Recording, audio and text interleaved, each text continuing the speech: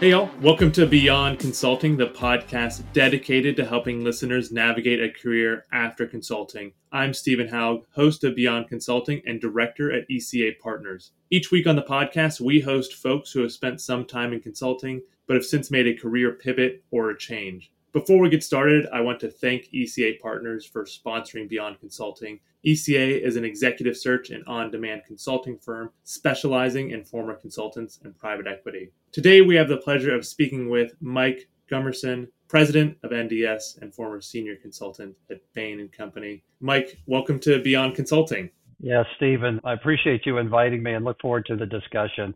Mike, we've been excited to have you on here. Certainly do want to dive into your current position, but before we get into what you're up to today, do you mind if we rewind and get an overview of your career? Sure, yeah, happy to do that. And it's been quite a twisting and turning road. So for me, it's been fascinating. And just being part of this has caused me to reflect back and, again, look forward to the discussion. But I'll go back a little bit to my schooling. I had an undergraduate degree in economics at Princeton, ran a startup company right after Princeton, went to Stanford Business School. And then from there, worked at Bain for 4 years, 1 year out in California and then 3 years in Boston. And got to the point where I basically was very jealous of our clients and I wanted to be on that side of the picture and pursued a search and landed a job at Campbell Soup where I worked for the CEO heading up strategic planning. So it was a pretty big job and I was very young at the time. And part of the path there was to come in that role, help the CEO with the board of directors, and then transition into a line management role, which I did. So over the course of the 6 years that followed my 3 years working for him directly, I ran various product lines at Campbell Soup, finishing off with things like V8, SpaghettiOs, Campbell pork and beans, Campbell tomato juice, a lot of products that everyone would be familiar with. I left Campbell's and joined a company called Aramark, large managed service company, again, recruited in or by the CEO to serve in a corporate role before rolling out into a line management role. I ended up running their magazine and book business out here in Los Angeles. That got sold. I then joined a private equity-backed company called Intellisys Group that designs and installed audiovisual systems for corporations, conference rooms, network operating centers. That business also got sold, and we can talk about this. It was also part of a bankruptcy, which was an interesting experience. And based on my experience working for a PE-based company, I then did 2 years of consulting because my goal was to really become CEO of a PE-backed company. And at the end of 2 years, I got recruited into this position at NDS. We were owned by Graham Partners at the time, went through an exit in 2014. We were acquired by a German company, and it was just going to be a couple of years, and I'm still here. So it's been a long run here, 20 years, if you can believe that. And so that's where I sit today. So as you can see, it was not a linear path at all. A lot of twists and turns to it.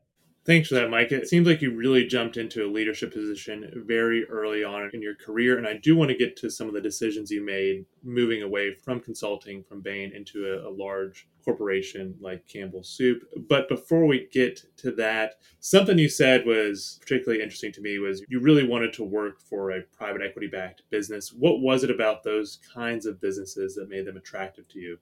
Well, having worked for a few very large publicly held companies, and in the middle there, I didn't mention I was at Bell Atlantic for 4 months.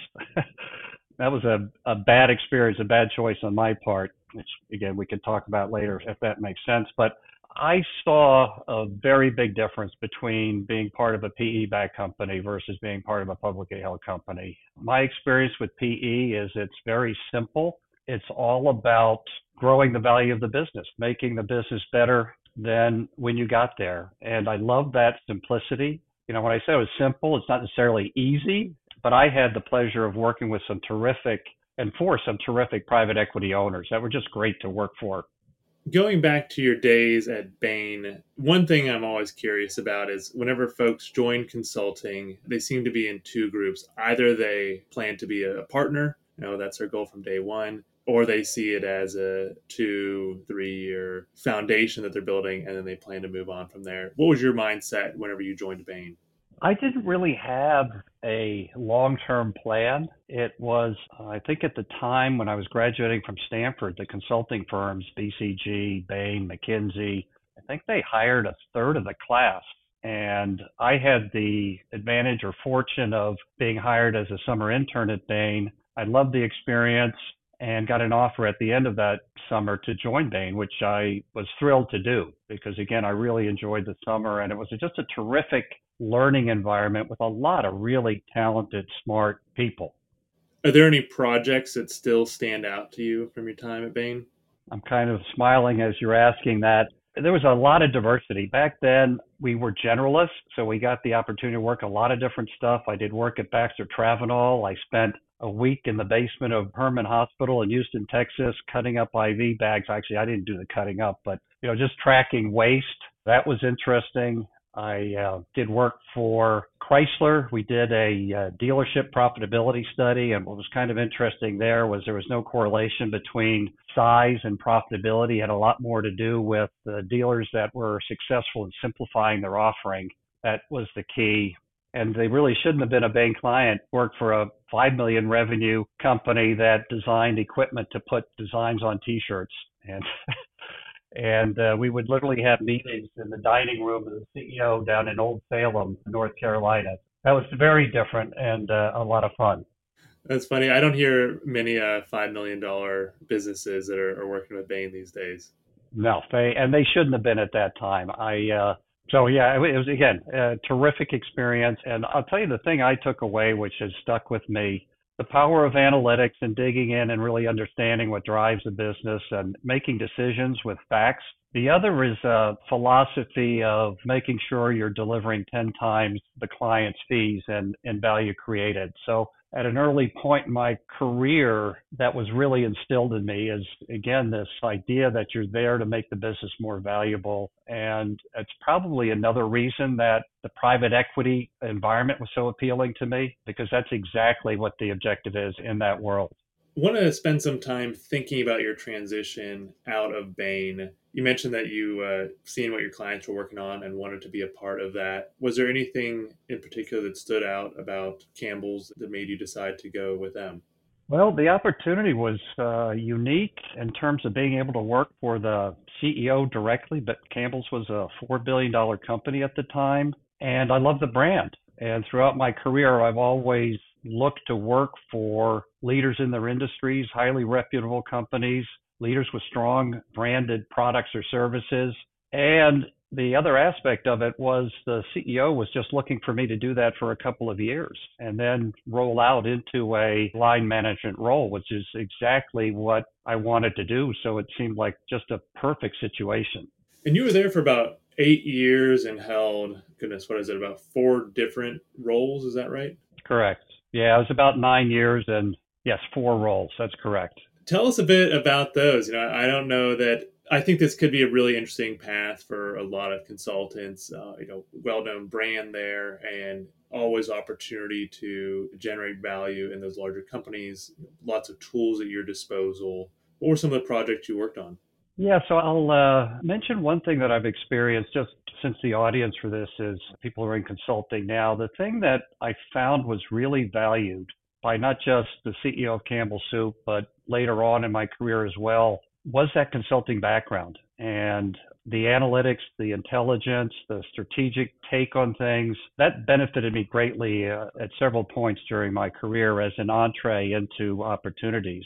At Campbell's, the first 3 years were running strategic planning. It was a very small team. It was very unique because I presented at most board meetings. The CEO was really looking for me to help him with his board. He was a guy that had really created Pepperidge Farm from nothing. I loved him. He was very creative, very growth oriented, but not sophisticated. And the board was really looking for a degree of sophistication, and that's what he was relying on me on. So I had all kinds of opportunities to interact with the board, go on board retreats. I was 29 or 30 at the time, so it was really, really unique. I then transitioned to running the dry soup portion of Campbell Soup, which is a really small business. I think we were doing 30 million in sales, but we were losing, I don't know, $5 to $10 million. So the business really needed some work. And I did that for 3 years, and it was exciting. It was fun. It was a big challenge. We had a plant in Ohio. It was fun to be part of that.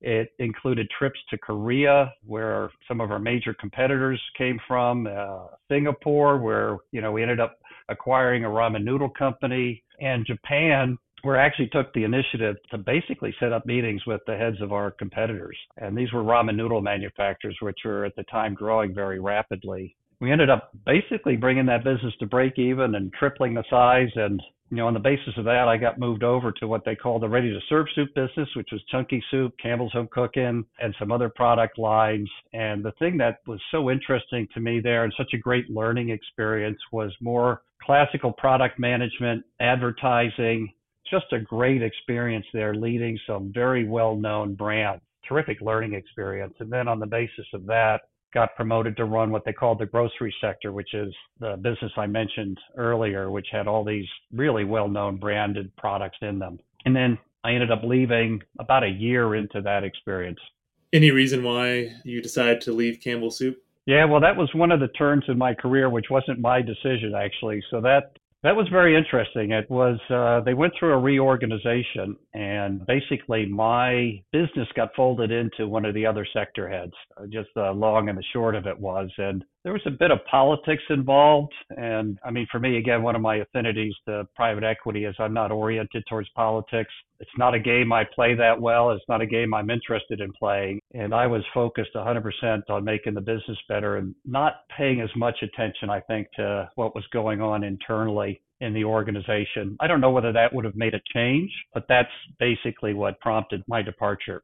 Whenever you joined Campbell Soup, you mentioned that there are a lot of things in your consulting toolkit that you could leverage very effectively in that company. Were there any gaps that you discovered in your toolkit whenever you started working for Campbell? There's a practical element to strategy that I didn't fully appreciate, and that is coming from an organization, Bain, that prides itself on implementation of strategy so that the value is realized by clients. I remember sitting with the CEO when I was in the strategic planning role, and they were having a leadership problem in the UK. And I was thinking, okay, I'll put my hat in the ring. I'll say, and I went to him. I said, yeah, listen, hey, put me in there, and we'll get things turned around in, I don't know what I said, 6 months or something. And he looked at me and he says, no, this is not going to take 6 months. And if there's one thing that I kind of learned over my career is that, well, let me put it this way. I came out of consulting thinking that strategy was kind of the big thing, right? And if you're good at strategy, that's all you need. And with my line experience, I learned it's important to have strategy, but if you can't execute and lead organizations to execute, you're not going to get what you are trying to get. And the business isn't going to be successful. And I really learned that the day-to-day execution, leadership, management, in most cases, trumps strategy. I mean, if I had to choose one over the other, it would be the execution. And clearly, you need to have a direction you're heading in. You need to have a thought process around how you're going to win in the market. But a sophisticated strategy is worthless without effective execution. And that requires effectiveness in leading people, cross functions, inside the company, outside the company. And I did not have an appreciation for that aspect of leading businesses successfully. A lot of the consultants we speak with, whenever they're thinking about leaving consulting, they're worried, in part because their resume looks extremely good at that point. Like yourself, right? You were a college athlete, Stanford, not a single blemish on the resume. Leaving consulting is an opportunity for a mistake there. And you mentioned that you did join a company, not right after Bain, but at one point that didn't go as planned. Would you mind telling us a bit about that? Yeah, not at all. I would say, from my standpoint, I really wasn't thinking about my resume. I was thinking more about where I wanted to take my career, and the lots of learning in that experience that you talked about. I joined a private equity-backed audiovisual integrator called Intelisys Group. They were growing incredibly quickly. I had gotten connected to the CEO by a mutual friend. It was right after I left the magazine and book business out here in the Los Angeles area. And the situation was that this CEO, he was a majority owner, the PE firm was a minority owner. And very simply, there was a lack of due diligence on my part, I would say. And You look back and you see how much could I have seen, how much could I have not seen. But the nail in the coffin, well, there were two issues really. One was the month I joined, the company went live on a new ERP system, and it was a complete disaster. It was not executed well. And I'd had some conversations with some folks that knew the company, knew the CEO, and he made some mentions about the poor information systems, the lack of good execution in the company. And I didn't connect the dots really on that. And then secondly, and I didn't learn this until I got in there, the CEO was really on a mission to go public. He had previously been CEO of Harman Kardon, had been let go, and it was almost like he had a point to prove, and he was not paying attention to how the company was running. And it was growing very rapidly. The organization was dysfunctional. The sales team basically ran everything. And that was another nuance that I hadn't really done enough due diligence into. And I had relied on other people's recommendations who spoke very highly of the CEO and the situation. And the long and the short of it is I didn't see a P&L for 2 years. We had someone sabotage the IT systems.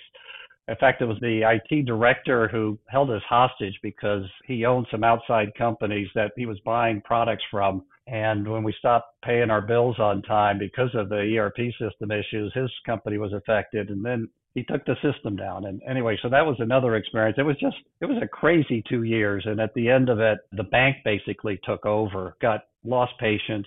They took over, they kicked the private equity people out, they kicked the CEO out, and then they put me in as CEO. And I was responsible for leading the company through that phase of a prearranged bankruptcy sale, which we completed over the course of 4 months. So it wasn't an experience I would have chosen to go into, but boy, the learning, and it was very painful to go through, but the learning coming out of that was just incredible.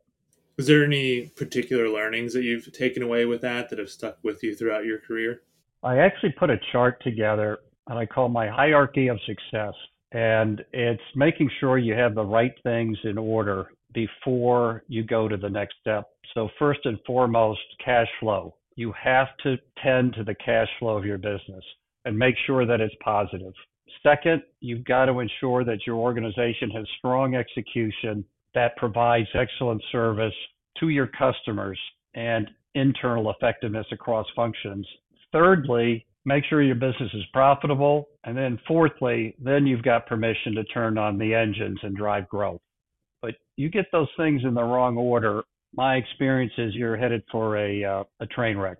For the past nearly 2 decades at this point, you've been leading NDS. Do you mind telling us a bit about the company and about that story? Sure. This is another company that when I got exposed to it, I thought, geez, what a fantastic opportunity. Our business is manufacturing and selling landscape drainage solutions, landscape irrigation solutions, and also some products for the landscapes. We're not that well known outside of our industry, but within our industry, the brand name is just fantastic. We're known for high quality, high service, and we're in every retail big box outlet in the country, Home Depot, Lowe's, Menards, every distributor that serves the landscape contractor. We have products in every one of their branches. So we have this tremendous brand, tremendous presence, and very dysfunctional when I joined. And the dysfunction came from being a collection of 6 or 7 acquisitions that had never been integrated. The other thing that got me really excited about the opportunities, I had lunch with a very large landscape firm. And when I had lunch with this guy, he said, you joined a great company because every home in America has a drainage problem. So great brand. It needed some work internally. It was actually profitable at the time, and then great opportunity to grow the company. So it was, and private equity owned. It hit a lot of check marks for me in terms of being a great opportunity. Are there any major accomplishments that you've helped the company achieve that you would share with us? Well, it's been 20 years, so there's a lot that's occurred over the course of 20 years. Some of the basic blocking and tackling, I mean, we basically took 6 dysfunctional organizations and we've created one unified, professionally run organization. We put a lot of emphasis and effort into that. The other thing that I put a lot of attention to, which I think is a little bit unique, is culture. and building a culture that's team-based, performance-based, based on mutual respect and trust internally, and ultimately delivering value for our shareholders by delivering tremendous value for our customers. And with that being our compass.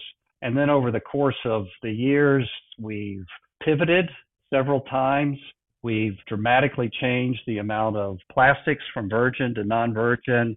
We've gone from all old machines to all new molding machines. We've gone from selling through independent manufacturers reps to our own sales force. And we've built a very strong digital business over the years, because one of the things we've learned is we have a powerful opportunity to educate the market, because the market generally isn't aware of our products. So it's been an interesting experience, because there's only going to be 3 or 4 years, and lasting 20 years is different than 4 years, because you really need to be pivoting every 3 or 4 years, because you'll do something that then propels you for the next 3 or 4 years, and then the returns start diminishing. So you've got to stay on top of what's going on and be totally open to changing, even doing things that run counter to what previous beliefs were. Mike, I can tell you, for a lot of my private equity clients at ECA, we're helping them find CEOs for their portfolio companies. Your profile stands out as an excellent fit for many businesses. So I'm sure that you're contacted quite often for new opportunities. What has kept you at NDS for almost 20 years at this point? Yeah, there's been a couple of things there. So first of all, our exit from private equity to our German owners took 11 years.